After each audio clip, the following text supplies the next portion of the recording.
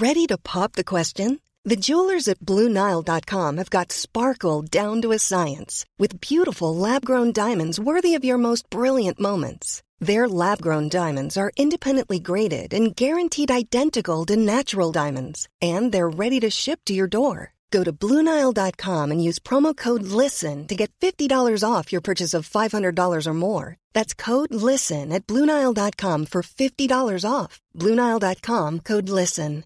I'm Sandra, and I'm just the professional your small business was looking for. But you didn't hire me because you didn't use LinkedIn Jobs. LinkedIn has professionals you can't find anywhere else, including those who aren't actively looking for a new job, but might be open to the perfect role, like me. In a given month, over 70% of LinkedIn users don't visit other leading job sites. So if you're not looking on LinkedIn, you'll miss out on great candidates like Sandra. Start hiring professionals like a professional. Post your free job on linkedin.com/people today. Imagine the softest sheets you've ever felt. Now imagine them getting even softer over time. That's what you'll feel with Boll & Branch's organic cotton sheets. In a recent customer survey, 96% replied that Boll & Branch sheets get softer with every wash. Start getting your best night's sleep in these sheets that get softer and softer for years to come. Try their sheets with a 30-night guarantee. Plus, get 15% off your first order at bollandbranch.com. Code BUTTERY. Exclusions apply. See site for details. Vad vill du med ditt liv? Vi ska komma och prata om det också. Jag tänkte bara innan. Så nej, men alltså jag föreläser jättemycket. Och jag tycker att det är en sån fantastisk kombination att få föreläsa och dansa. Så jag både får komma ut och faktiskt ha ett budskap om någonting som är både verbalt och med dansen i som får vara artistisk. Tycker jag är fantastiskt. Kombinationen är oslagbar för mig. För jag tycker det är sjukt trevligt att möta mina människor. Ja. Vi måste prata lite om den där pussen sen också.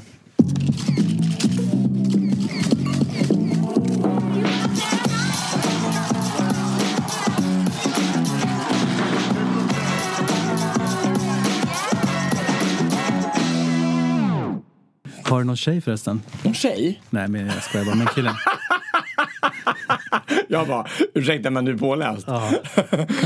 Nej, faktiskt inte alls. Nej, inte överhuvudtaget. Varför inte? Ja, jag vet inte fan. Jag tycker inte man kan inte skylla längre på att man jobbar mycket. Jag tror inte det, men det är ju... Jag vet inte vad det är. Alltså, svårt alltså. Du som känns så kärleksfull. Fast det kanske är det också. Att det blir sjukt svårt att hitta någon då när man liksom är... Hur sexigt det är liksom, kärleksfull. Nej, men vadå? Du är ju inte direkt ful heller. Ja, men fan, det är ju sjukt svårt. Alltså när man ska träffa någon och så har man liksom typ någon image av att vara liksom, de äldre kvinnornas räddare. Det känns sådär... jag vet inte. Ja. Det kanske är så. Det här är ett helt sidospår som det varit nu. Men Jonas kom tillbaka. Vad är det för dag idag? Det är tisdag. Igår när han kom till jobbet så berättade han att vi hade varit på din föreställning. Och då var det en tjej som sa så här att han känns så god. Ja. Jag vet inte om hon menade att det är god att äta. Nej, men jag vet vad hon menade. Men alltså du känns lite som Jesus. Nej, men du känns så himla snäll.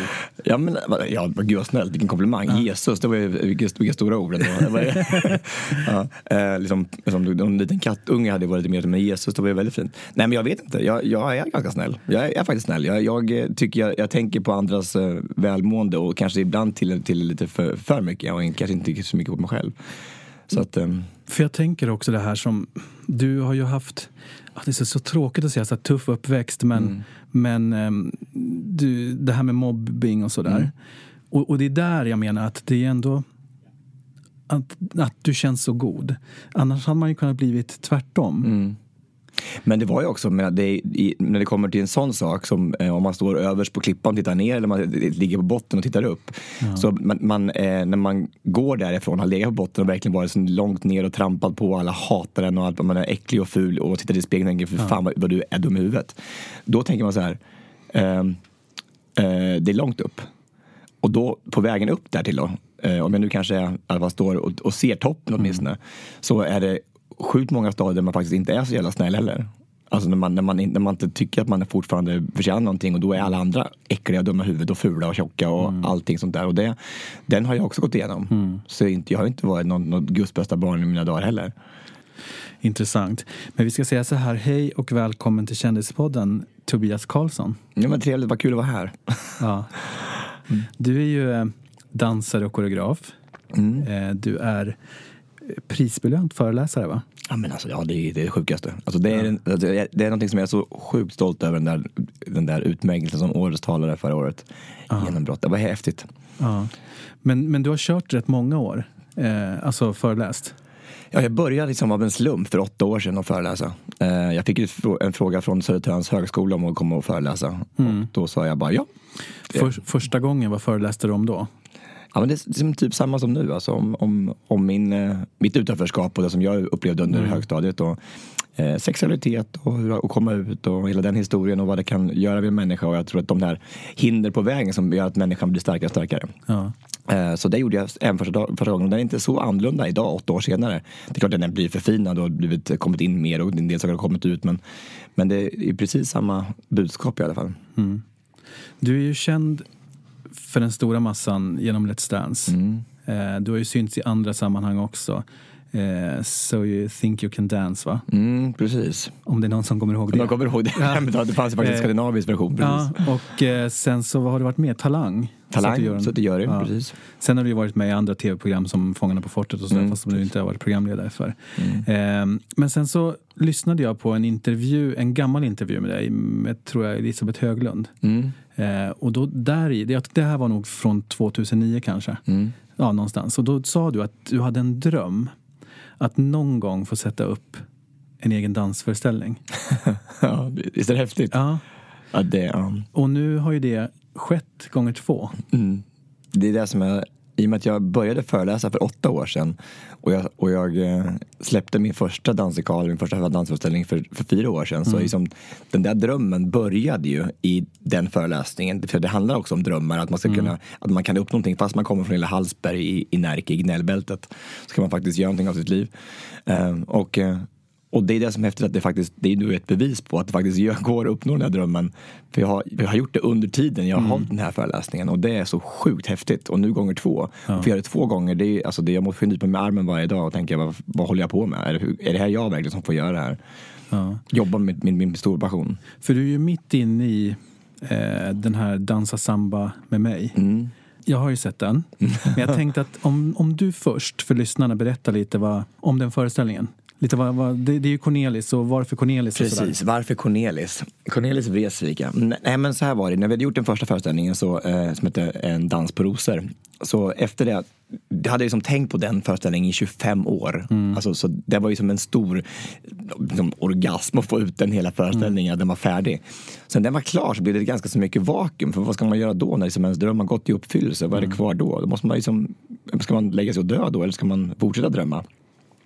Och då har jag en riktigt god vän som heter Jocke, som hjälpte mig jättemycket under mina svåra år, som tog mig under sina vingar och bar mig genom gymnasiet till exempel. Och hans stora idol har alltid varit Cornelis Vreeswijk. Hans förebild Cornelis musik har alltid funnits med där i bakgrunden på alla spelkvällar, alla resor, så det var något gammalt brev för kolonien som har liksom gått i bakgrunden. Och då var jag och Jocke i Rio för 2 år sedan, och då så föddes den här idén om att göra någonting tillsammans.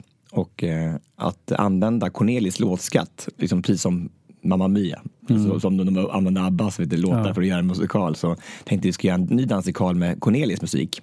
Och sen skulle man med en historia som symboliserar min Joakims vänskap, om att ibland måste man faktiskt sträcka ut en hand till en annan människa eller våga ta emot en annan hand, för att det är minst lika svårt att be om hjälp. Så den här historien handlar om en liten flicka från Rio som är väldigt utsatt och som får lite hjälp av en svensk sjöman. Så det känns otroligt nära, och den är gjord med mycket hjärta, och det känns skönt att vara ute på turné med sin bästa kompis. Ja, den har ju gått nu i höst. Och det är väl klart att att ni kör i vår också? Vi kommer köra i vår. Det är 8 ställen i vår. Bland annat bara Göteborg och Stockholm och 5 till. Och sen så fortsätter vi förhoppningsvis sen också till i Stockholm hösten 2018. För det var ju lite som jag sa till dig innan här. Jag såg föreställningen i helgen och tyckte att den var fantastisk. Men jag som ett otränat öga, eller vad ska man säga, dans är ju det är absolut inte svårt att se, men det är ändå en liten tröskel. Hur märker ni av det på något sätt? Är det lättare när man, jag ska inte säga rider på Cornelis, men jag tänker jämfört med den förra föreställningen? Jag tror det är väldigt...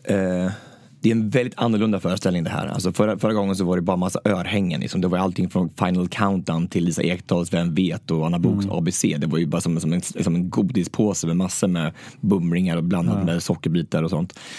Så att det var ju väldigt mycket musik som alla hade hört. Det här är ju bara Cornelis texter. Som de flesta har ett förhållande till i alla fall och har hört förut. Men med en ny tappning och ny produktion. Så att det är klart att Cornelis är ju sjukt svensk. Alltså han är ju som rotad i det svenska folkhemmet. Och det han har gjort är ju otroligt stort. Men jag tror inte att det är lättare att ta till sig Cornelis än vad det var den andra föreställningen. Jag tror bara att jag tror att det här är bara gjort mer själ på något sätt. Jag menar bara på att om man ser så här en dans på rosor och det är en dansföreställning. Men det här, jag tänker mer, när man går på, oavsett vilket kulturevenemang man går på, så är det, nu är jag svinfördomsfull, men så är det mycket så här tanter. Ja. Det är kulturtanter. Ja. Och det var det ju här också. Men de hade typ fått med sig gubben. Så att jag tänkte att Cornelis där funkar, för gubben tänker att han ska gå och se någonting. Men jag ska också säga att musiken i den här föreställningen var ju, det är moderniserat. Hon var ju fantastisk, den här tjejen som sjöng. Hon är helt fantastisk. Evelina Olsén, otroligt häftig. Ja, killen var ju också bra förstås. Men så att det är ändå inte, det kändes inte liksom, jag ska inte säga mossigt, men Cornelis är ju inte kanske ungdomarnas favorit. Jag tror att det är det som är också lite fara med den här föreställningen. För man kanske tror man ska gå och se en föreställning där någon står som en trubadur står i hörn och spelar Cornelis musik på gura liksom. Och det är det ju inte. Det kan jag verkligen säga att det inte är. Så att, men föreställningen börjar ju inte annorlunda, men väldigt starkt. Och också så här kanske man inte så som man föreställer sig en dansföreställning. Man tänker sig storslaget öppningsnummer, men du kommer in ensam på scenen där och berättar en stark händelse ur ditt liv. Där Joakim ingår då. Men kan du dra lite, för det är en rätt stor del av ditt liv, eller vad man ska säga. Nej, men jag kommer in och berättar hur de där åren var på högstadiet, om de här ångestfyllda promenaderna på väg från klassrummet till skolmatsalen och hur det har påverkat mig och hur långt nere i kedjan man verkligen är och hur mycket smärta det kan vålla en. Och all den här ensamheten med att hela tiden gå sist för att inte klasskamraterna ska höra de här glåporden i korridorerna, hur man, som precis som Forrest Gump gör i filmen, han går i bussen och folk säger här får du inte sitta. Det är det som är det där fruktansvärda. Och så börjar föreställningen för att förklara hur stor del av mitt liv Jocke var när han kom och tog mig under sina vingar. Och vilken otrolig hjälte han är i mitt liv och hur mycket han betyder för mig. Så han får en central plats egentligen för att förklara varför han är med överhuvudtaget i föreställningen. Han är ju trubadur och sjunger i föreställningen. Men det här är det är min bästa vän. Och det som hela den här historien handlar om. Att man ibland räcker ut en hand fast man kanske inte behöver. Jag vet inte, ibland som man gör någonting som inte är någonting gudalikt faktiskt. För mig är det verkligen, för mig är det så. För det är någonting som folk inte gör. Man sträcker inte ut en hand till en främmande eller till någon som man inte känner. Nej. Men det gjorde verkligen han, och jag tycker att det ska vi lära oss av. Och det krävs så lite ibland. Ibland så krävs det bara ett leende och att lyssna på någon extra gång på ICA. Och så kanske man har gjort ens dag eller ens vecka. Det brukar ju annars vara tvärtom. Att så fort någon vänder en ryggen så vänder alla andra på något sätt.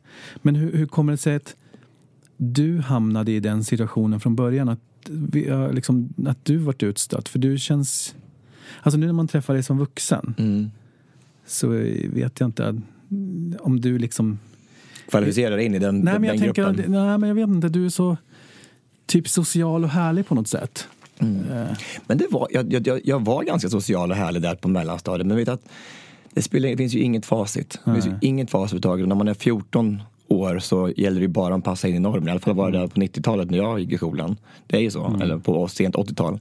Och när man då inte passade in normen, att man dansade och hade massa tjejkompisar och fick ett feminint rörelsemönster, så blev man direkt bara offer för de där som bara hökarna. Och inte i klassrummet utan utanför i korridorerna. Som han stod i tidningen, han som dansade var någon guldmedalj någonstans. Och det bara, vad konstigt det där var. Tror han är någonting eller... Han är ju inget, han var fjantig att dansa. För det ligger ju rotade i svenska folksjälen att vi inte kan dansa som män. Så att, så därför blev jag mobbad för det. Ja, fan, alltså det är verkligen slumpen. Ja. För jag tänkte, när jag har hört dig också så har du pratat om det här med homosexualiteten och att liksom de kanske kallar dig för bögen. Men då är det via dansen. Jag har försökt gå tillbaka till mig själv och tänkte hur det var för mig i samma ålder. Och jag har kanske inte varit mobbad så, fast under en period, eller jag red när jag var liten. Det är lite så, det gränsar till dansen. Ja, då är det kört. Men det var liksom aldrig riktigt kört för mig. Däremot så var det några så här tuffa killar. Men det var ändå lite mina kompisar som sa något. Och då gjorde jag så att då tog jag med dem till stallet. Och sen så utsatte jag dem för den största hästen som såg mest farlig ut. Han var jättesnäll. Men de blev ju så pass rädda och imponerade så att de sa aldrig något mer sen. Så det var det jag skulle ha gjort. Jag skulle gå med till dansskolan och prova den här schottisen. Du skulle se, det här ser riktigt farligt ut. Nej, men det där är ju också kanske lite så här, som med allting, att det man är lite rädd för. Dansen är ju liksom också jag kände det även under föreställningen, så är det ju en sekvens, eller på att säga, i ett nummer så ska man själv som publik dansa lite. och det här och nu så förlorar vi 30%. Nej, absolut inte, för att jag dansade inte, men jag menar bara på att det sitter så mycket i huvudet när man inte är en dansare. Men det sjukaste tycker jag är så här, för varje gång som jag är ute på företag, och det kan vara inget ont om revisorer liksom, om det är ett företag med massa revisorer i män i 50-årsåldern. Och man kommer in och man är inte annonserad innan, utan man ska faktiskt ha teambuilding med dans. Och först är det finns ju inte en vägg som står långt bak nog för att de ska ställa sig de ska stå så långt bak som att det finns inte en chans som ska vara med överhuvudtaget. Men sen efter en halvtimme när de känner sig bara, oj, nu, det var inte så svårt det här liksom, bara sidtap. Och de märker att de kan och är med. Så sitter den där slipsen på huvudet och så svettas de och så dansar de med mattanten, dansar med sekreteraren, och sen så är det bara glädje i allting. Och folk kan ju, men folk tror ju inte man kan. För de har varit utsatt för någon typ av opsykologisk gympalärare för 25 år sedan som sa att de skulle dansa med den snyggaste tjejen i klassen i några små shorts. Och sen blev det hormoner som spelade upp och så fick de stånd, och sen så bara var aldrig mer. Det finns så mycket traumatiska upplevelser med dans just på så sätt, för det, och därför tror jag att vi inte dansar i Sverige. Ja. Men du gör många sådana jobb också? Inte så mycket, alltså, men jag har haft min beskärda del. Nu är du lite mer stjärna. Nej, men jag tycker det är fantastiskt kul att komma ut på företag och göra sånt. För det är just det, de här solskenshistorierna där man faktiskt kan flytta berg på en timma. Jag menar, det är ju, alltså, man kan komma längre på en timma samband med än 7 år vid kopieringsmaskinen. Man bryter ju gränser och murar på så sjukt kort tid. I dans är det så förlåtande, och man kan faktiskt lära sig att ta i varandra på sätt och vis. Vi gjorde ju en video ihop där med Hugo Rosa som du kommer ihåg. Älskar Hugo Rosa. Massa. Han är kung. Jag älskar honom. Men då fick ju han 1 timme på sig att lära sig cha-cha-cha. Det heter cha-cha-cha. Jag säger cha-cha förut. Ja, cha-cha. Nej, men då såg man ju också att det går. Ja. Även en sån som Hugo. Eller en sån som Hugo. Men jag tänker mig att han var lite stel från början, om vi säger så. Men han tog sig rätt snabbt. Ja, men alltså finns viljan så finns det också ett sätt. Alltså det ser man bara i Let's Dance. Alltså tänk alla de 100 kändisar som har varit med. Alla har ju inte haft dansen i ådrorna direkt. Det har de inte. Men ändå har det blivit någonting. Om viljan fanns. Alltså det är så. Alltså Lasse Brandeby till exempel, han ville ju inte. Han ville ju åka ut. Han var ju dålig. Han ville ju inte vara där. Då händer ingenting. Men om viljan finns, till och med Patrik Sjöberg liksom börjar älska Let's Dance och börjar älska att dansa. Han var liksom bara där för att jag ska sitta av det här liksom. Och så helt plötsligt så blev han bättre och bättre och faktiskt kunde dansa. Det finns ju någonstans. Ja, det där är så jävla svårt. För att när Sigrid Bernson var här i podden så sa hon till mig att jag frågade henne om hon kunde lära vem som helst, och så sa hon ja. Och så sa hon, jag skulle kunna lära även dig. Och först så var min spontana tanke så nej, men det går inte. Sen sa jag ska inte säga att jag har tänkt på det varje dag sedan dess, men tanken har slagit mig, och framförallt när jag såg eran show i lördags. så känns det fan, jag är nog ett hopplöst fall. Men vadå, varför är du ett hopplöst fall? Nej, men jag vet inte, det är bara känslan. Men då tror jag faktiskt det handlar ju inte om att du kan. Alltså du är ju fysiskt mobil. Ja. Och då handlar det bara om att du inte har någon lust att göra det. Det måste ju vara det handlar om. Du kan ju ta steg fram och tillbaka. Och speciellt med en partner du faktiskt kan känna dess rytm, så kan du dansa. Sen om du inte tycker det är kul att dansa överhuvudtaget, då blir det ju aldrig någonting heller. Nej, men det är det som är så sjukt, för det här är så här motsägelse. Men jag har känt att jag tror att jag skulle tycka det var kul. Men det är bara det att jag kan inte. Ja, men du vet, så här, det är som det känns också som att jag är lite tondöv. Alltså ingen taktkänsla. Alltså vad är taktkänsla för någonting? Ja, men jag vet inte, jag brukar alltid säga så här att jag dansade med Tina Turner i Let's Dance, och hon var totalt taktlös, alltså jag hade ingen rytm överhuvudtaget. Alltså jag var tvungen att le och samtidigt bara 1, 2, 3, 4, 1, 2, 3, 4, hela liksom varenda program. Men i program efter 15 veckor efter semifinalen kom hon till mig så här: Jaha, är det dunkandet i bakgrunden som du menar är takten? Och det är som det... Ja, det är lite min nivå, känner jag. Ja, men alltså det är den här det fasta ettan hela tiden i musiken som bara ding, ding, ding, ding. Ja, för det är ju det att jag kan ju hålla takten om jag ska klappa händer och sådär. Men alltså det är någonting med dansen som gör att jag har tänkt ibland, nu är inte jag världens mest killiga kille, men jag tänkte så att det är så typiskt grabbigt, men det kanske inte, nu också är fördomsfull. Ja, men vi är ju fördomsfulla, det är ju så. Det är ju allting. Killdans, ja, så är det. Alltså det är ju jätte... Och sen är det är någonting med svenska män också. Det är någonting här uppe i Nordeuropa.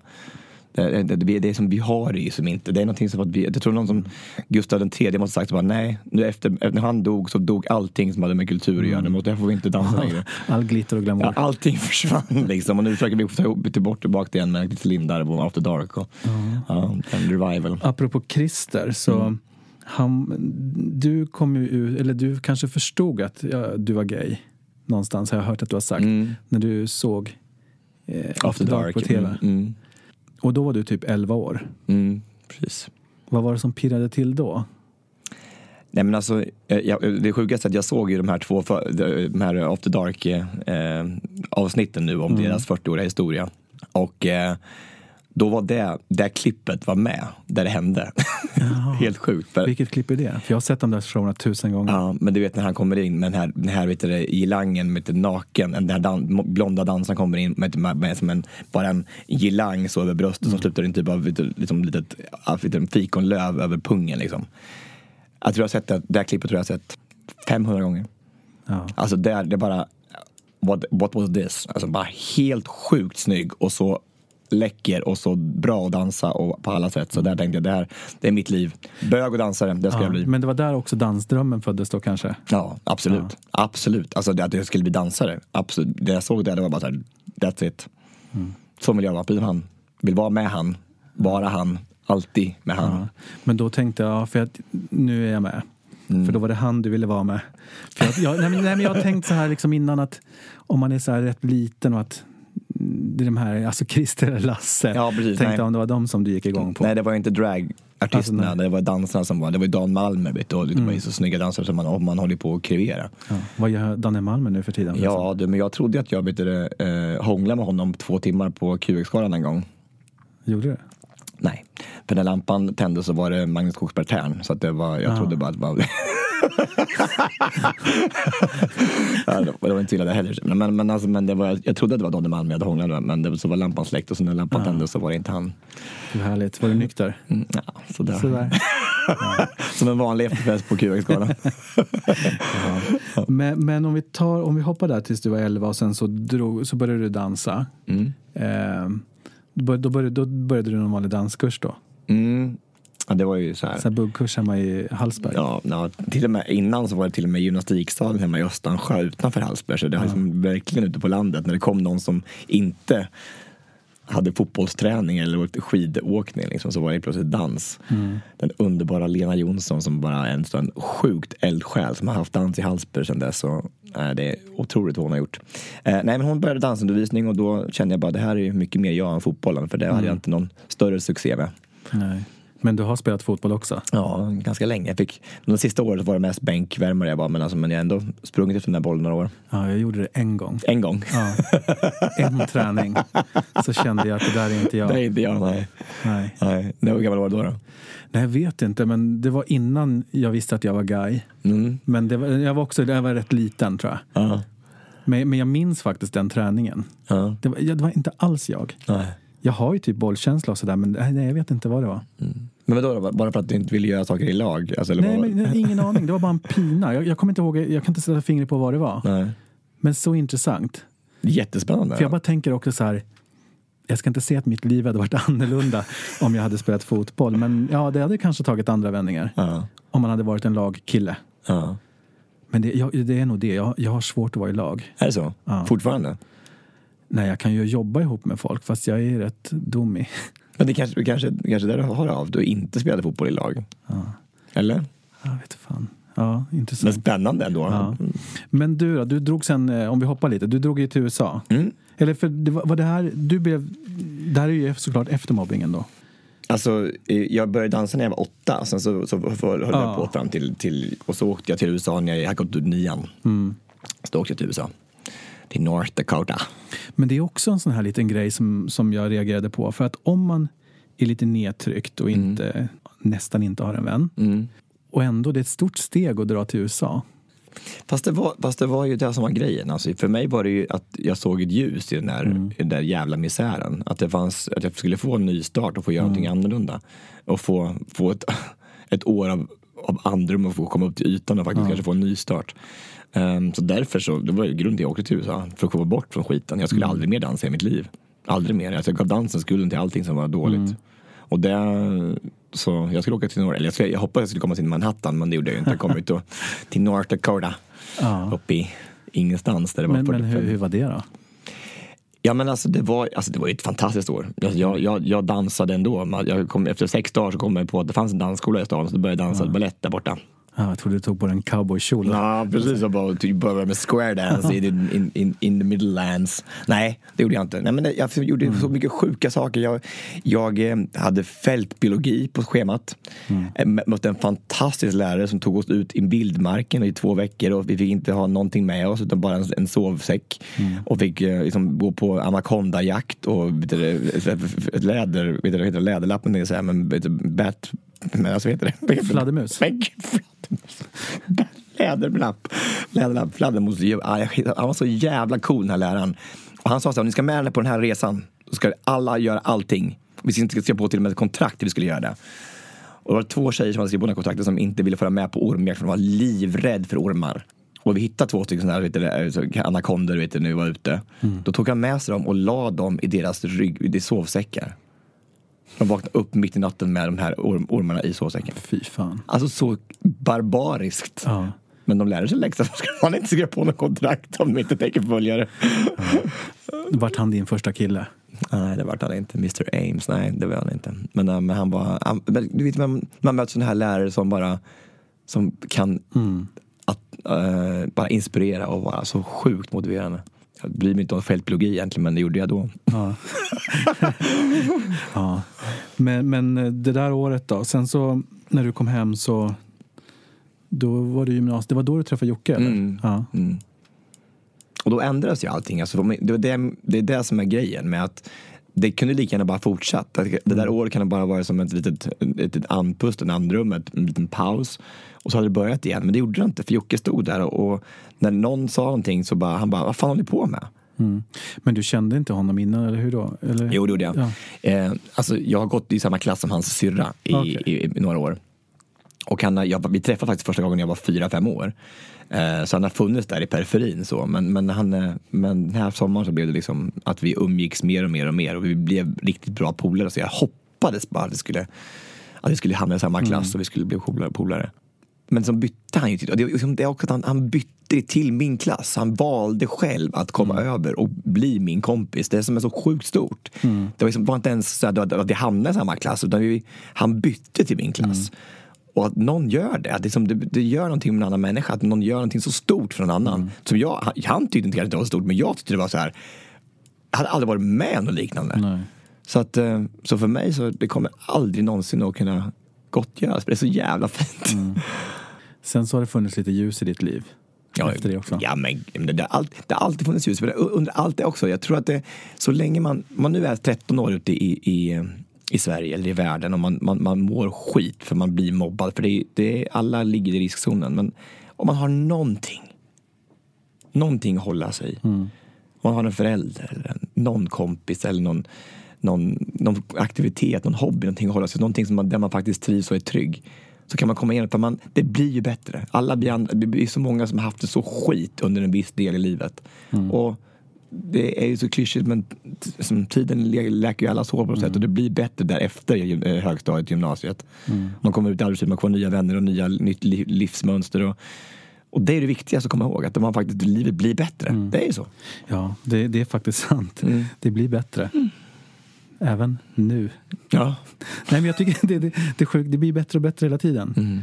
Men en annan sak som jag tänkte på också, där du och jag är lite lika, det är att du har haft rätt många tjejer. Alltså inte bara tjejkompisar. Är det ju så i Sverige, både kring, även i din bransch, alltså det här med att du kan inte både vara dansare och det eller sådär. Och det är samma sak som, men vad är man egentligen? Du har haft tjejer och sen så, men nu är du homosexuell eller så här. Det där har jag mött lite grann, att är du bisexuell egentligen eller är du det eller det? Och så har jag tänkt, men varför måste man vara det ena eller andra? Ja. Jag har alltid hävdat att jag är homosexuell, men alltså jag tänker bara, jag orkar inte ens. Det är så sjukt att vi ska kategorisera allting i det här landet. Och alla ska ha sin egen flagga. Och det är, alltså jag tycker det är så patetiskt. För jag vet inte om jag inte ens skulle kunna tänka mig kanske att ha en tjej. Men jag mår inte dåligt av att jag haft det, eller så här. Nej, men jag mår inte dåligt av tanken att ha en tjej heller. Det är ingenting som jag suktar inte efter det en gång till liksom. Men det är ingenting som jag är inte säger att jag är bisexuell. Jag säger inte att jag är bara människa. Och ibland så händer det saker i livet som gör att det här passar bra just nu. Och jag tror det, men jag har ju aldrig jag tror att rent sexuellt så är man väl någonting, ett eller annat på något sätt, något plan, någon typ av skala. Men sen som människa så är man väl bara människa. Men jag tänker ungdomar som växer upp nu, de är ju mycket mer öppna. De sätter ju inte de här etiketterna, utan de är liksom lite i det ena eller andra. De testar runt. Lite som min farmor sa alltid, att du måste testa allting 2 gånger. För att den första gången så vet man inte riktigt om man gillade det. Och har du testat det 2 gånger, där kan du på något sätt ta ett beslut. Jag älskar din farmor, det är det bästa jag har hört. Nej, men det är ju lite så. För jag har tänkt på det nästan genom hela livet. Oavsett om det är, men som egentligen så skulle jag kanske gått 2 gånger på den där fotbollsträningen. Precis. För att nästa gång man går dit så är man lite mer eller lite cool.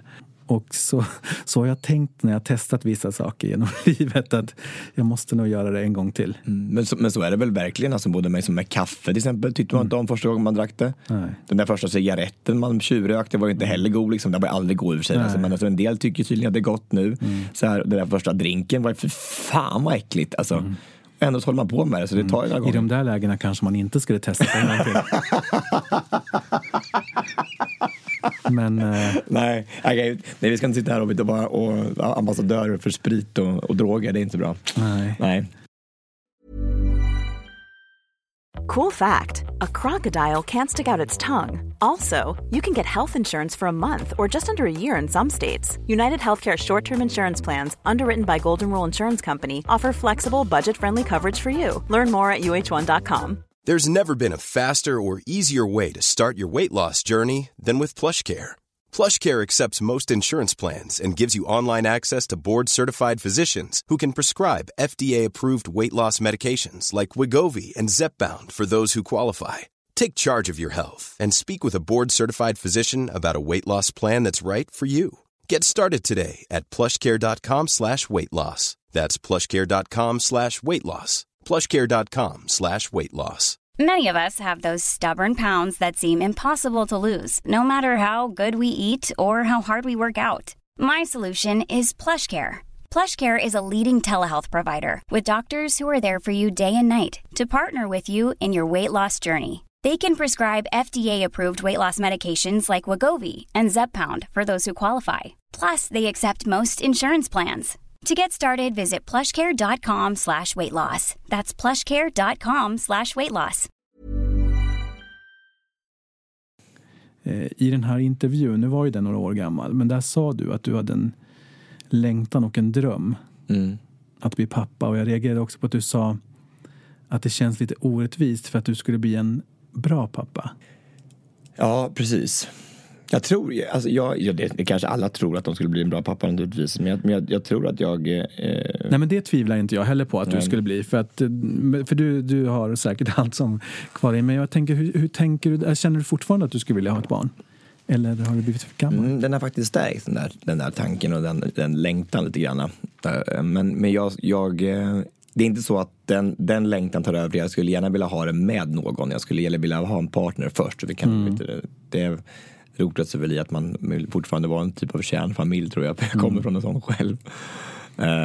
Men jag skulle gärna vilja absolut uppfostra ett barn tillsammans med en partner.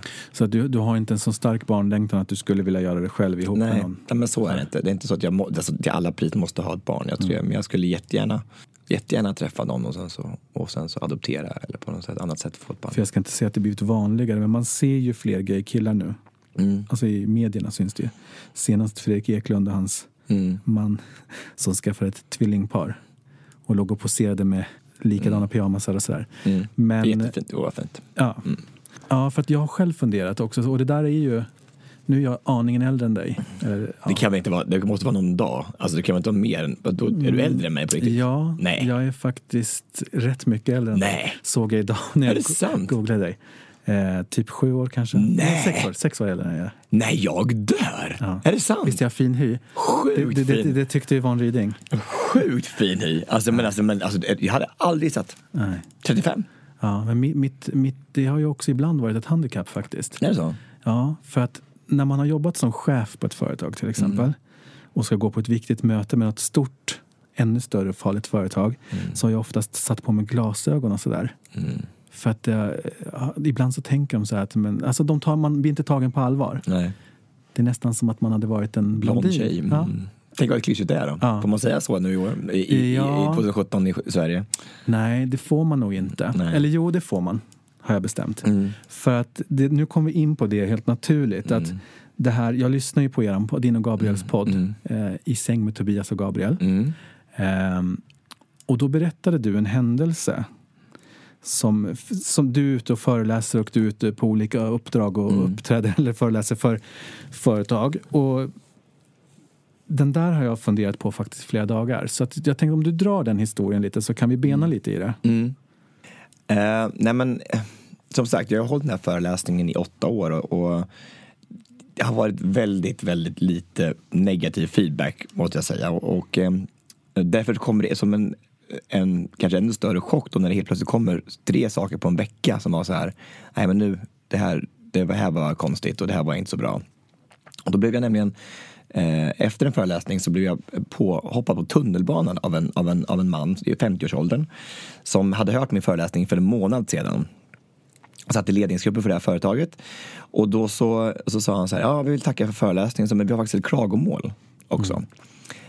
För att vid ett tillfälle i föreläsningen så går du ner i publiken och så sätter du i en kvinnas knä. Och sen så pekar du på din kind så här, och sen så när hon ska pussa dig på kinden så vänder du snabbt ansiktet och så pussar du den på munnen. Och den här kvinnan har tagit väldigt illa vid sig och har inte varit sig själv på en månad. Och då blev naturligtvis, jag blev jätteledsen först när jag hörde det, för jag tyckte det är det sista jag vill, att någon ska sitta och ha det dåligt på min föreläsning. Att någon ska känna sig kränkt av någonting. Och då så jag blev jättemycket om ursäkt, men då skulle jag vilja be om ursäkt till den här kvinnan, för det var inte alls min mening att det skulle vara så. Det är mer som ett skämt och bara ett practical joke, like slapstick. Ja, och då säger han så här, ja, då får vi passa det nu så här i MeToo-tider vad du gör. Och då tyckte jag att det var, då ändrades det här, hur ledsen jag var att jag blev så förbannad. Jag tänkte, vad fan är det som händer? Alltså, det kan inte, jag förstår att många saker kan gå under MeToo, men jag tycker att det här var ju så otroligt, från min sida, så oskyldigt och så otroligt harmlöst. Och jag brukar alltid dra upp mitt trumfkort så här, jag är bög, jag ville ingenting med det här. Och då blev jag bara så här, ska det här också gå under MeToo? Ska det här vara som att jag tar inte ifrån henne någonting, att hon var kränkt. Det absolut. Men han ska inte gå och säga att jag hade liksom uppsåt att det var något sexuellt ofredande över det här. Så jag blev så sjukt ledsen. Så sjukt ledsen och förbannad. Och att han hade poppat på mig på tunnelbanan och sagt att så oproffsigt. Så att nej, men det var för mig, och det här var också en av 3 saker som hände på en vecka på grund av det här, tror jag. För att alla, naturligt, det är fantastiskt, det händer med MeToo att folk får en röst och folk ska göra sin röst hörda. Men det får vara för rätt, jag tycker det ska vara för rätt sak. Alltså det ska vara rätt grej. Att man inte, liksom, allting kan inte bara bagatellisera och säga det här är också sexuellt ofredande. Nej, för det tar ju liksom udden av, jag ska inte säga det riktiga. Nej. Men jag har inget konkret exempel, men jag tycker också att det har skenat lite grann. För det är ju en svinviktig fråga. Jätteviktig. Och de som står i fronten för det här, jag tror inte att det var här de menar. Jag tror inte att alla skulle tänka efter. Det är ungefär som att jag kommer ihåg Carl Dial sa en gång att han på deras CrossFit-box så hade de kommit med förslag om att sätta upp en sån här en låda där man fick lägga in förslag som på förbättringar, som förbättringslåda. Och då är det så här, de har ju aldrig någonsin fått så mycket klagomål som då. För då börjar folk så här, men det här var fel och det här var fel. Precis, och det här man var fel. letar felen lite grann. Ja, och så tycker jag det blivit så här, nu ska liksom alla börja gräva så här i sitt förflutna så här, är det någonting som jag har varit så här, fast man inte har tänkt på. Det ska man väl göra, men sen allt kanske inte ska upp till. Nej, allting kanske inte parollen. Ska. Precis. För det är där också, och det känns också så förbjudet att säga det. Att man tycker så. För att, som sagt, det är en svinviktig fråga. Och jag gillar att prata lite om det. Men man får ju ändå lite så här utrymme åt det. Men jag har ju också, som säkert du, umgåtts nästan mer med tjejer än killar under min uppväxt. Men jag har också killkompisar. Och jag vet inte om det är unikt på något sätt, men i killgäng så har vi inte varit så grova. Nej. Som när jag har varit ensam med 3, 4, 5, 6 tjejer. Alltså för när man ska gå ut då och göra sig i ordning. Det har aldrig varit så mycket snack om storlekar och vad som ska hända. Hur man ska klä sig för att få kanske gratis öl och sådär. Jag säger inte att det är, alltså att någon får skylla sig själv och så. Nej, men jag har tänkt så mycket i min ensamhet när jag går med hundarna. Att det viktigaste är väl att man bestämmer liksom att ingen ska. Ingen ska, precis. Ja. För att jag tycker att det blir nu. Jag hör också på killar, jag känner att de nästan slår dövörat till. För att det känns som en attack. Så att man skulle nästan behöva ha diskussionen på ett annat sätt. Det känns lite som ett krig. Ja. Och det kan ju inte vara meningen. Nej, men alltså, så. Och där går det nog inte att lösa något problem. Jag tycker det är så bra när folk säger att om du kan köra bil, då behöver du inte ta ett nytt körkort. Liksom, om du vet hur du ska behandla kvinnor, det är inte så att alla ska ta åt sig. Det kan inte vara att hela mänskligheten, varenda man på hela jorden ska ta åt sig och säga att ni är fel. För så är det ju inte. Jag respekterar kvinnor, jag älskar kvinnor, du gör det, så vi behöver inte ta oss åt det här, för vi har gjort inte något fel. Men så är det ofta. Jag kommer ihåg till och med när jag gick på dansskolan i Hallsberg, så hade jag sån otrolig respekt för min danslärare. Så när hon sa att det var ostad i Kinas omklädningsrum, så tog jag också åt mig.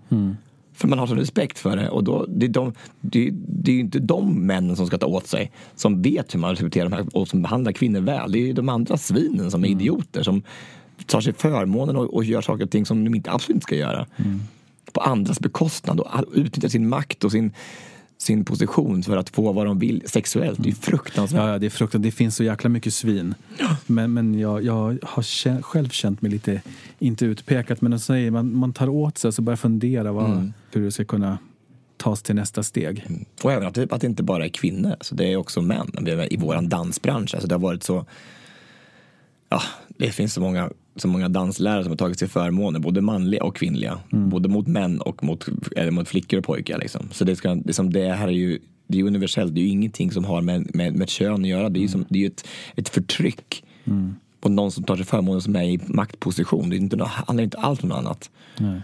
Men om man knyter tillbaka till det här som hände på din föreläsning, så är det ju verkligen för det var det jag reagerade på. För att det där får man ju nästan alltid vara med om.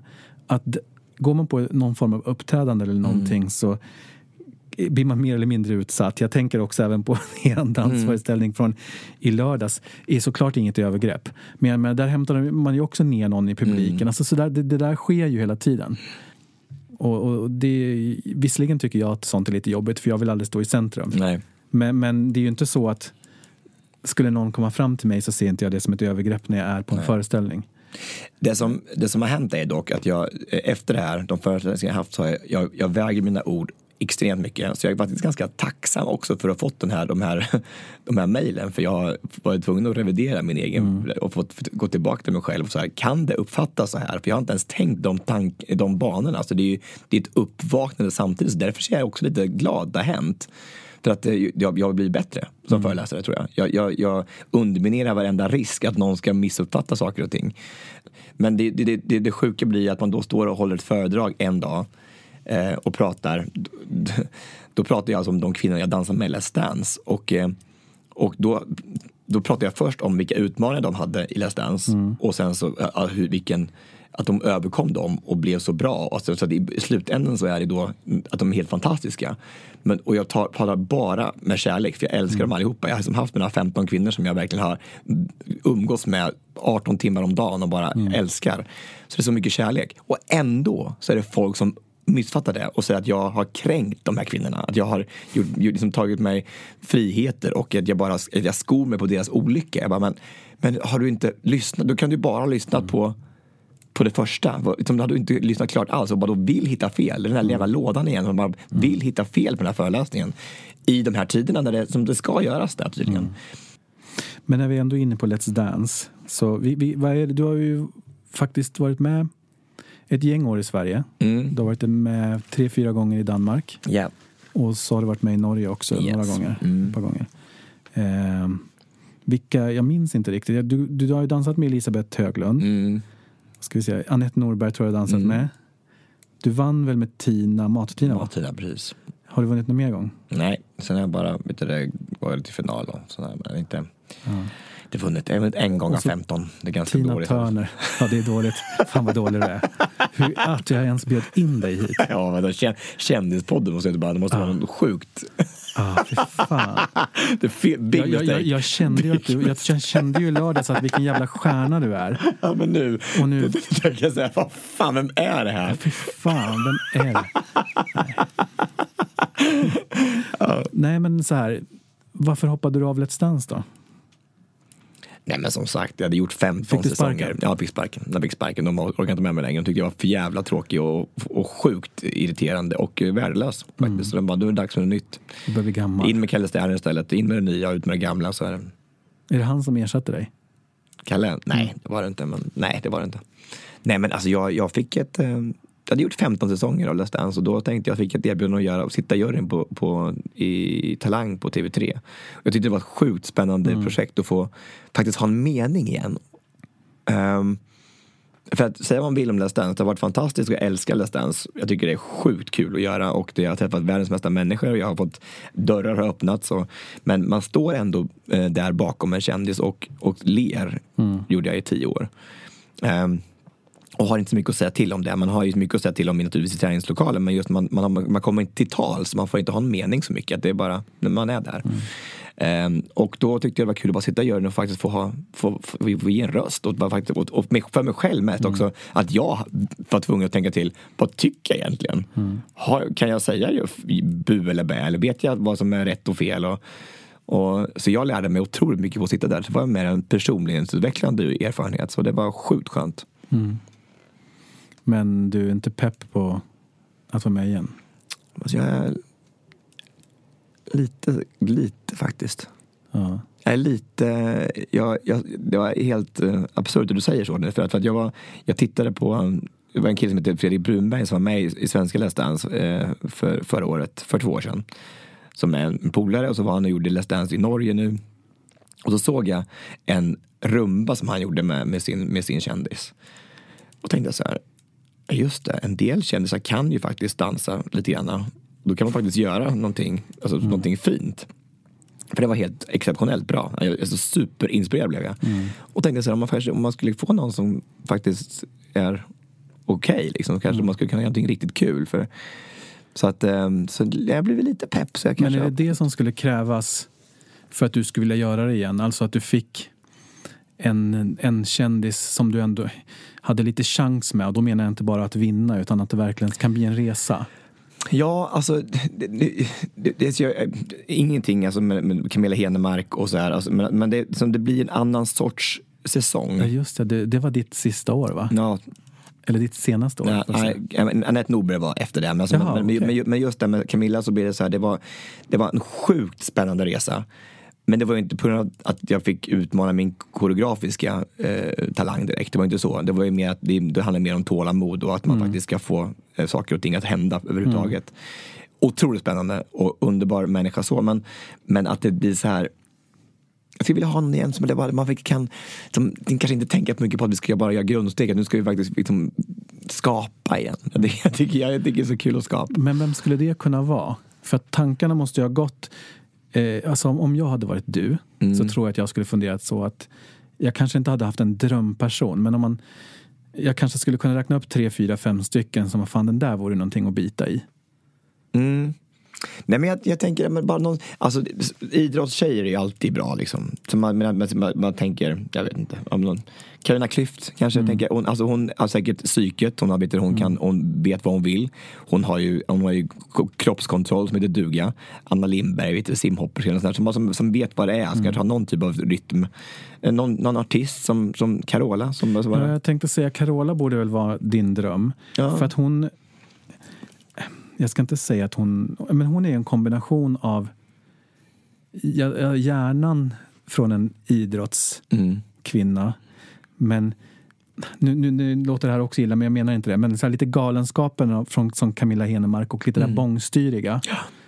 Så att ja, men och alltså också det kan också vara att det är mediavänligt liksom. Alltså att det är så här, alltså säger man vill om Camilla Henemark, men det var ingen annan som hade en chans i hennes ljus.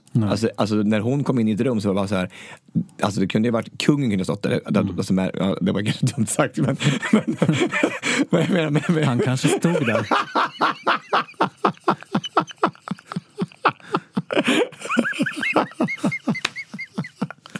Jag vet inte. Tänk om det blev lite fel. Men jag menar att det spelar ingen roll vem som stod i rummet. Alltså hon tar ju allt sånt ljus och det är fantastiskt. Hon har ju en sjuk egenskap när det kommer till media. Ja. Att det flockas ju som flugor till skit. Nej, men hon är ju fascinerande. Ja, men som sagt, jag förstår ju att det kan vara lite svårt att styra. Och jag såg ju henne i Biggest Loser VIP, att hon är inte så pepp. Eller vad ska man säga? Om hon hade samma style i danslokalen så förstår jag frustrationen. Ja, men det är alltså. Ja, men det är ju svårt. Alltså det är klart att man kan inte gå in i Let's Dance och tro att man ska bara gå dit i en halvtimme och putta skorna och sen gå hem igen. Det går ju inte, det krävs ju arbete. Om man då inte är inställd på det, alltså, då blir det ju sjukt jobbigt. Men där tänker jag också att Anette Norberg måste ha en jävla hjärna. Ja, gud ja. Men det är också väldigt mycket en popularitetstävling Let's Dance. Alltså det är en kombination av precis allting. Men är du inte den där personen, men jag tänker som Stenmark, nu är han också nöter ju i träningslokalen säkert. Men där var ju liksom, det fanns ju inget alternativ än att han skulle vinna. Nej, men det är svårt också, man kan ju inte. Det är som Gud. Gud, ja precis. Tänk om Zlatan skulle vara med, han behövde inte ens dansa, han behövde inte ens komma till sändningar, tror jag inte. Alltså, det hade inte spelat någon roll. Det är samma sak med det är ju en legend. Vi pratar ju om en guru som folk har älskat sedan 70-talet. Som liksom, han finns ju på bild liksom på nattduksbordet som typ 7100 kvinnor i. Nu pratar vi Stenmark, va? Ja, precis. Inte Zlatan. Men om du inte skulle tävla i Let's Dance, skulle du kunna sitta i juryn då? Jag skulle älska det. Ja. Jag skulle älska att sitta i juryn. Ja. Du har inte fått någon fråga? Nej, men alltså jag var på audition för 2 år sedan då när de skulle byta. Och då så var det jättenära. Men det hade varit så kul. Jag hade älskat att sitta i den här juryn. Jag liksom hade älskat att suttit med Ann Wilson och Tony Irving och så att de delar och var oenig och saker och ting och bara. Skulle du vilja ta över Tonys plats då? Nej, jag skulle vilja sitta med i juryn med Tony. Det skulle vara så sjukt kul. För att vi är så olika, och så tror jag vi skulle ha jätteroligt under den här resan. Ja. Så det är en liten dröm. Jag tänker, du har ju din andra dröm som du pratade om förut har du ju förverkligat. Ja, precis. Nu är det min nya dröm här. Nej, men har du någon annan dröm? Ja, men det där är absolut en dröm. Jag skulle vilja ta det steget och sätta mig juryn i Let's Dance. Jag tycker det skulle vara jättekul och utmanande. Det krävs ju utmaningar i livet. Man måste ta nya trappsteg för att komma vidare. Och sen är det naturligtvis där att hitta en man som man kan skapa någon familj med. Typ. Det är också en stor dröm. Det är på en annan nivå. Men det är ändå... Vilket tror du är svårast att få till? Let's Dance. men är du bättre än Tony på att dansa? Du får faktiskt, alltså vi låtsas att vi är i USA nu. Nej, men alltså, vi har ju dansat och så här, och jag har väl på pappret så är jag väl bättre så i tävlingssammanhang är det. Men du kanske är i bättre form än han just nu också. Jag vet inte, han gör ju massa shower på Casino på Småpål, så att det tror jag han är i ganska bra form just nu faktiskt. Jag tycker faktiskt han blir snyggare och snyggare och bättre och bättre för varje år som går, tycker jag just nu. Det var ett tag han var lite halv. Men så är det med män. Är det så? Ja, det blir bara som ett fint vin. Ja, och kvinnor är som mjölk bara. Det surnar. Nej. Ja, nej men det skulle vara så sjukt kul. Alltså jag slänger ut det igen i universum, så jag skulle jättegärna titta den här juryn. Jag tycker det skulle vara så roligt. Men och om du inte skulle sitta i juryn så vill du dansa med Carola. Ja, men vi hoppar tillbaka till du sa ju för sig lite Carola själv, fast sen hade jag tänkt på. Men någon annan då? Du måste ju ha funderat så här, fan. Ja, men alltså det absolut finns ju en massa drömpartner naturligtvis. Alltså Victoria hade varit kul. Vem är det? Victoria, är det Bandot? Jag skojar bara. Ja. Nej, men alltså Sissela Kyle, alltså bara att ha en sån resa med henne. Nu känner jag henne, men hon är ju en makalös människa. Alltså jag tror jag skulle ha haft så kul. Och hon är dansant. Nu skulle inte hon aldrig göra det, men hon skulle... Varför inte, tror du? Nej, men alltså hon vill inte. Det vill hon inte. Inte sätta sig i Let's Dance och med all den uppmärksamheten på någonting som hon inte riktigt kan så här till 100%. Det är inte riktigt hon, tror jag. För jag tänkte... Hon och Lotta Telje eller vad hon heter, i den här serien på TV4. Ja, men hur bra? Om ni inte har sett engångsstöten, så in och titta på det på TV4 Play, för det är sjukt bra. Ja, jag var inte alls peppad på att se den. Nej. Men alltså, så här, det var inte så att på papper, jag gillar ju de båda två, men det var inte så att själva grejen, jag tänkte, det känns som en sunkig grej. Men jag tittade och jag och Jonas, vi skrattade. Jag tror inte att jag har skrattat så liksom hjärtligt. Ja, men också oväntat. Nej. Sen jag såg White Chicks. Okej. Nej. Ja, det var en av världens sämsta filmer, fast din humor. Nej, men inte humor. Det var också så att man satte på någonting som var riktigt som man inte hade några förväntningar på. Och sen så kommer, inte många, men något gag där man nästan skrattar så att man inte får luft. Och lite så är det. Fast jag skrattar mest åt Lotta, för hon är makalös i den där. Alltså de är så bra. Jag tycker bägge två är fantastiska, men de spelar ju så bra. Alltså det är så naturligt. Jag tycker den är helt fantastisk. Alltså Felix Herngren har ju producerat det så bra så att det är sjukt bra, alltså, tycker jag. Ja. Nej, jag tycker nej, men den är grym. Det är värsta tipset. Ja, verkligen. Men en annan sak, jag vet inte om vi har berört det, men det här med dansen som jag sa förut, typ att jag tror att jag ska vara bra på dans, men en sak jag har svårt för, det är ju den här närhet, eller så här beröringen. Är det vanligt? Nej, men är man van vid det? För att jag tänker, ni som proffsdansare och du som dansat sedan barnsben tycker inte alls att det är konstigt att komma nära en person. Nej. Men för mig så skulle det också kännas helt främmande.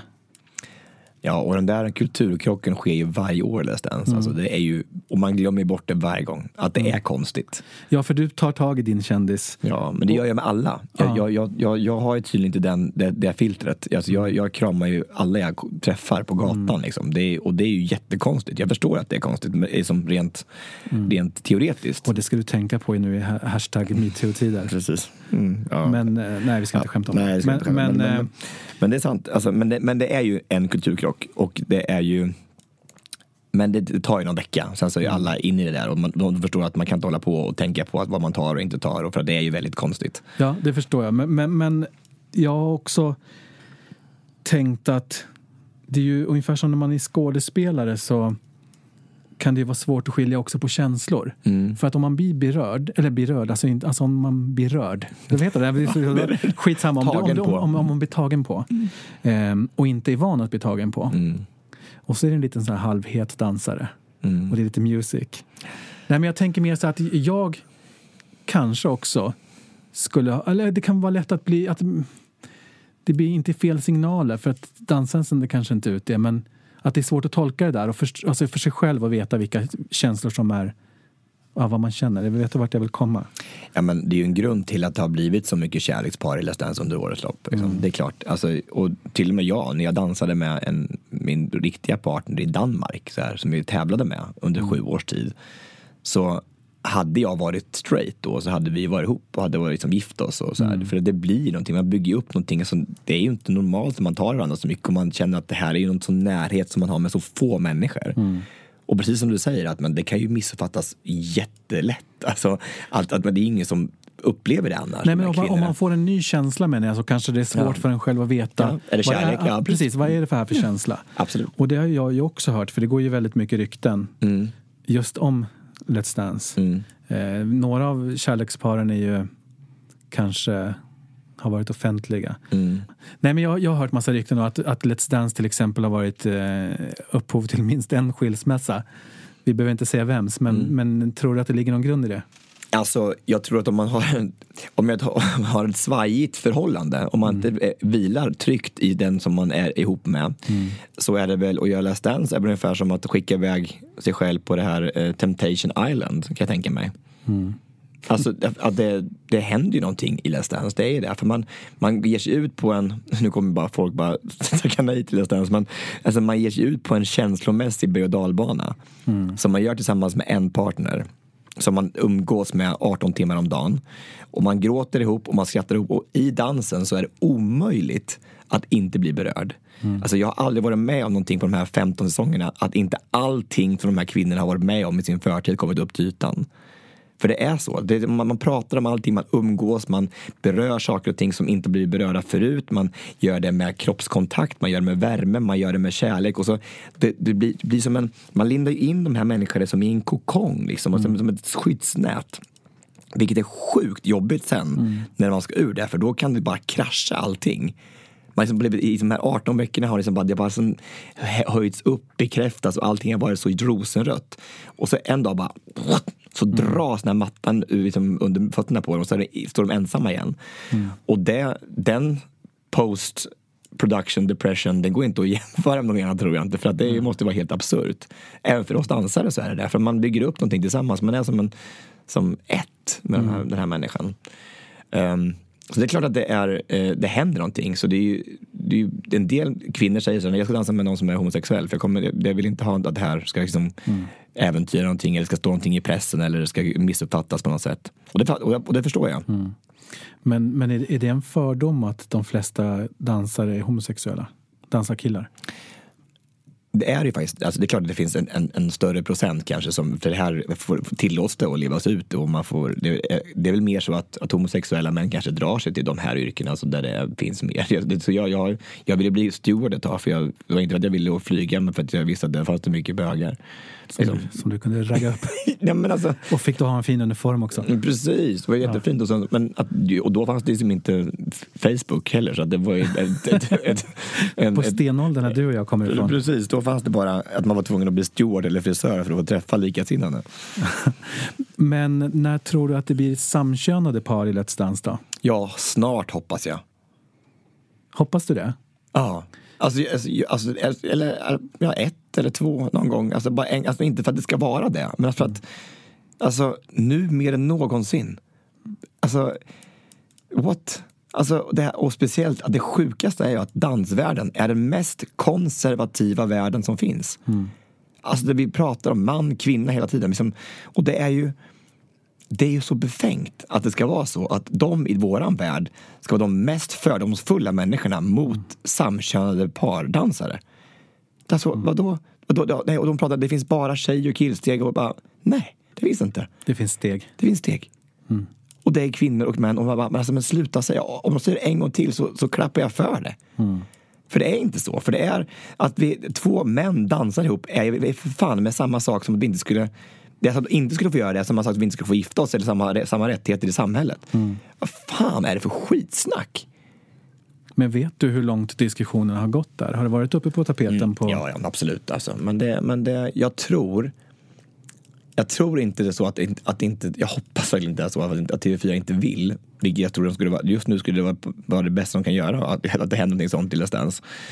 Men jag tror att det är BBC som säger stopp, att konceptet inte är så. Att det står i konceptet att det ska vara man, kvinna som dansar. Så det måste nog ändras därifrån först, att det är okej. Men, ska sägas dock, att det har varit två kvinnor som dansade ihop i Israels version av dansen i Let's Dance. Så jag vet inte hur det kunde gå igenom filtret på något sätt. Men det har inte varit två män som dansat ännu så länge. Då får man ta hjälp av media kanske. Då vågar inte rättighetsinnehavarna säga nej kanske. Nej, men alltså, att säga nej till det i 2017 är ju så politiskt inkorrekt så att det finns inte. Tycker jag. Alltså, man kan peka på alla regler som finns i regelboken på det här konceptet. Men det är ju sjukt. Jag ska inte säga att jag är kluven. Nej. Men som du redan har räknat ut så är jag en av världens mest fördomsfulla. Nej, men det är så här, nej, men det är klart att det hade varit kul. Men jag hade kanske sett att det var mer som ett jippo. Jag tycker ju att det är lite fint. Men jag vet inte. Nej, men det är klart att det ska vara ett samkönat par. Det är ändå 2018 snart. Fast... jag förstår vad du menar med jippo. Och nej, men jag tänker att det kan bli lite jippo. Du kan lätt hitta i den genren och det blir ett jippo. Men jag tror att det gäller också att bevisa att det inte är ett jippo. Att det är faktiskt att man vänder upp och ner på hela den världen och säger att det här är inte ett jippo. Det här är någonting man faktiskt kan göra. Och det finns ju överallt. Det finns ju sjukt mycket. Det finns ju världsmästerskap i samkönad dans. Och det är lika mycket dans. Det är som att när folk säger att det är en queer tango, jag dör. Alltså jag går sönder inuti. För vadå queer tango? Det är fan en tango som dansar av två män eller två kvinnor. Det är så sjukt fel.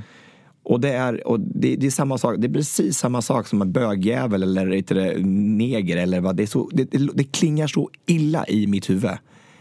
Det gör så sjukt ont att det ska bara segregeras från det andra. Det blir dans som är ja, det hör jag blir så sjukt irriterad. Nej, men jag är med det, och jag får nästan rätta mig själv lite grann. Att det är inte att jag på något sätt är konservativ, utan det är väl just det där som jag är lite emot, just den här jippo-känslan. För så tycker jag det har varit under hela min uppväxt. Nu har vi kommit väldigt långt. Men jag har tänkt på till exempel, nu är det här länge sedan, men när Robinson var rätt nytt så kom jag ihåg att de här profilerna hade varit ju jättestora stjärnor. Och då hade de varit på någon gayfest i samband med Pride. Och den ena tanten där hade ramlat från scenen och slagit sig i huvudet. Och då kom jag ihåg att på löpsedeln så var det en bild på henne, jag minns inte vad hon hette.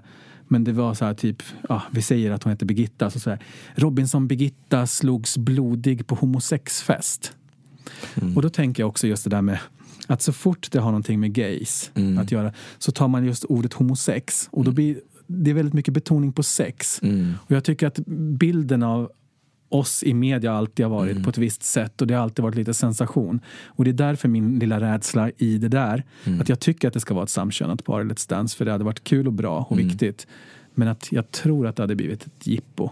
Fast det måste göras med så mycket smak. Och det får bara på helt rätt sätt. Det går inte att bara klämma ihop vem som helst med det. Och det ska inte vara, alltså ingenting, men det ska inte vara Babsan liksom. Då ska det vara på riktigt att det är två män som dansar. Eller att det säger inte att det är inte någon män, det är helt fel. Men alltså att det ska inte vara någon klyscha.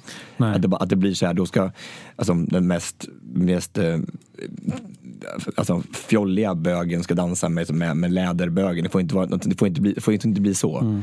Det måste bli på riktigt. Att man kan faktiskt dansa två män som dansar ihop. Att normalisera, att allting bara är. Det är så naturligt. Det ska bara vara att det här är lika att folk ser, ja men det var inte så konstigt. Jag menar, i våran förra show i Dans på rosor hade vi en rumba med två män. Vi dansade till Rickard Wolffs fantastiska Rickard Wolffs vackraste mötet. Och det var ju liksom bara, det var bara fint. Det var två män som dansade tillsammans en pas de deux eller en rumba. Men även då var det också män någon gång uppe i Norrland som skrev bara, fan snygga shorts. Så här. i den dansen som var så långt från som man kan, men det blir för mycket. Och därför så tror jag kanske vi behöver det ännu mera. Att man får se på tv att det faktiskt går att dansa 2 stycken av samma kön, för att det är minst lika naturligt som att folk går hand i hand på stan. Vill jag också göra. Jag vill kunna dansa med min man på samma sätt på ett disco som alla andra gör. Jag säger inte att vi ska stå och hångla och ha sex på dansgolvet, men jag tycker det är lika naturligt som allt annat. Och speciellt i Let's Dance som vi ska åt TV4 och Sverige. Vi ska väl gå i framkant när det kommer till sånt. Och visa att så här är det. Det här är verkligheten. Det här är det här vi ska vara. Tänk dig vad det här skulle bli om det hade blivit verklighet. Att det hade blivit för så många små pojkar nu som fikonlövet i After Dark blev för dig. Kanske. Och en liten dröm tänds. Men inte för att ta udden och vem skulle du dansa med om du fick erbjudande att säga Tobias, Mr. Karlsson, du blir den första som får en manlig partner? Peter Jöback. Jag tänkte säga 2 fjollor. nej, men Peter är fantastisk. Nej, men jag tror han har ju så mycket dans i sig också, eller så mycket Nell också, eller Persbrandt. Ja. Jag tänkte, för du dras ju till Camilla Henemark-typerna. Nej, men Peter vill så mycket som Camilla Henemark. Peter? Nej, han är mer som Jesus. Nej, men han är ju en superstjärna. Men ja, vilken grej. Eller Prins Philip, men man vet inte. Den finns ju inte, den kommer aldrig hända. Fast du och Persbrandt, det är ju nog bara en jävligt fet plånbok och någon som är duktig i munnen, tänkte jag säga. Bra på att sälja in det där. Ja, det hade varit jag tänker vilken resa. Det hade varit häftigt. Ja. Då får det nog bli så. Då är det drömmen först är att dansa med en kille eller och sen gör det, och sen så kan vi gå vidare. Ja. sen så kan du pensionera dig. Sen kan jag pensionera mig. Men vad härligt att ha haft dig här. Magiskt, så fantastisk proffsig intervju, så spännande frågor. Jättekul att höra. Ja, men, är du ironisk nu? Nej, på riktigt. Alltså jag tycker det är fint när folk frågar annorlunda frågor som inte är frågor förut. Men nu måste vi bena lite där, för att jag tyckte att jag inte hade en enda annorlunda fråga. Nej, men det kändes ändå eftertänksamt och att det faktiskt var det fanns ett tanke bakom, och det ibland är det inte så. Nej, fast där, då måste jag också bara säga att, för det är att jag tänkte så här med den här podden, att jag bara vill träffa personer som jag gillar och är genuint nyfiken på. Inte någon som, även om du har fått suttit här och pratat lite om din show för att jag gillade den, så är det inte här för att sälja någonting. Nej. Utan du är här för att jag gillar dig. Det är väl fantastiskt. Det är kanske där alla borde tänka i så fall då, när de ska göra intervju. Ja. Så att det får bli något härligt litet slutord. Tack för att ni har lyssnat. Hej, hej. Det var väl härligt. Så härligt. Jag ska ta ett kort på dig. Så sjukt härligt. Tusen tack. För fan vilken fin intervju. Jättehäftigt. Ja. Det var jättefint. Mom deserves the best, and there's no better place to shop for Mother's Day than Whole Foods Market. They're your destination for unbeatable savings, from premium gifts to show-stopping flowers and irresistible desserts. Start by saving 33% with Prime on all body care and candles. Then get a 15-stem bunch of tulips for just $9.99 each with Prime. Round out Mom's menu with festive rosé, irresistible berry chantilly cake, and more special treats. Come celebrate Mother's Day at Whole Foods Market. Hey, it's Paige DeSorbo from Giggly Squad. High quality fashion without the price tag. Say hello to Quince. I'm snagging high-end essentials like cozy cashmere sweaters, sleek leather jackets, fine jewelry, and so much more. With Quince being 50 to 80% less than similar brands. And they partner with factories that prioritize safe, ethical, and responsible manufacturing. I love that. Luxury quality within reach. Go to quince.com/style to get free shipping and 365-day returns on your next order. Quince.com/style.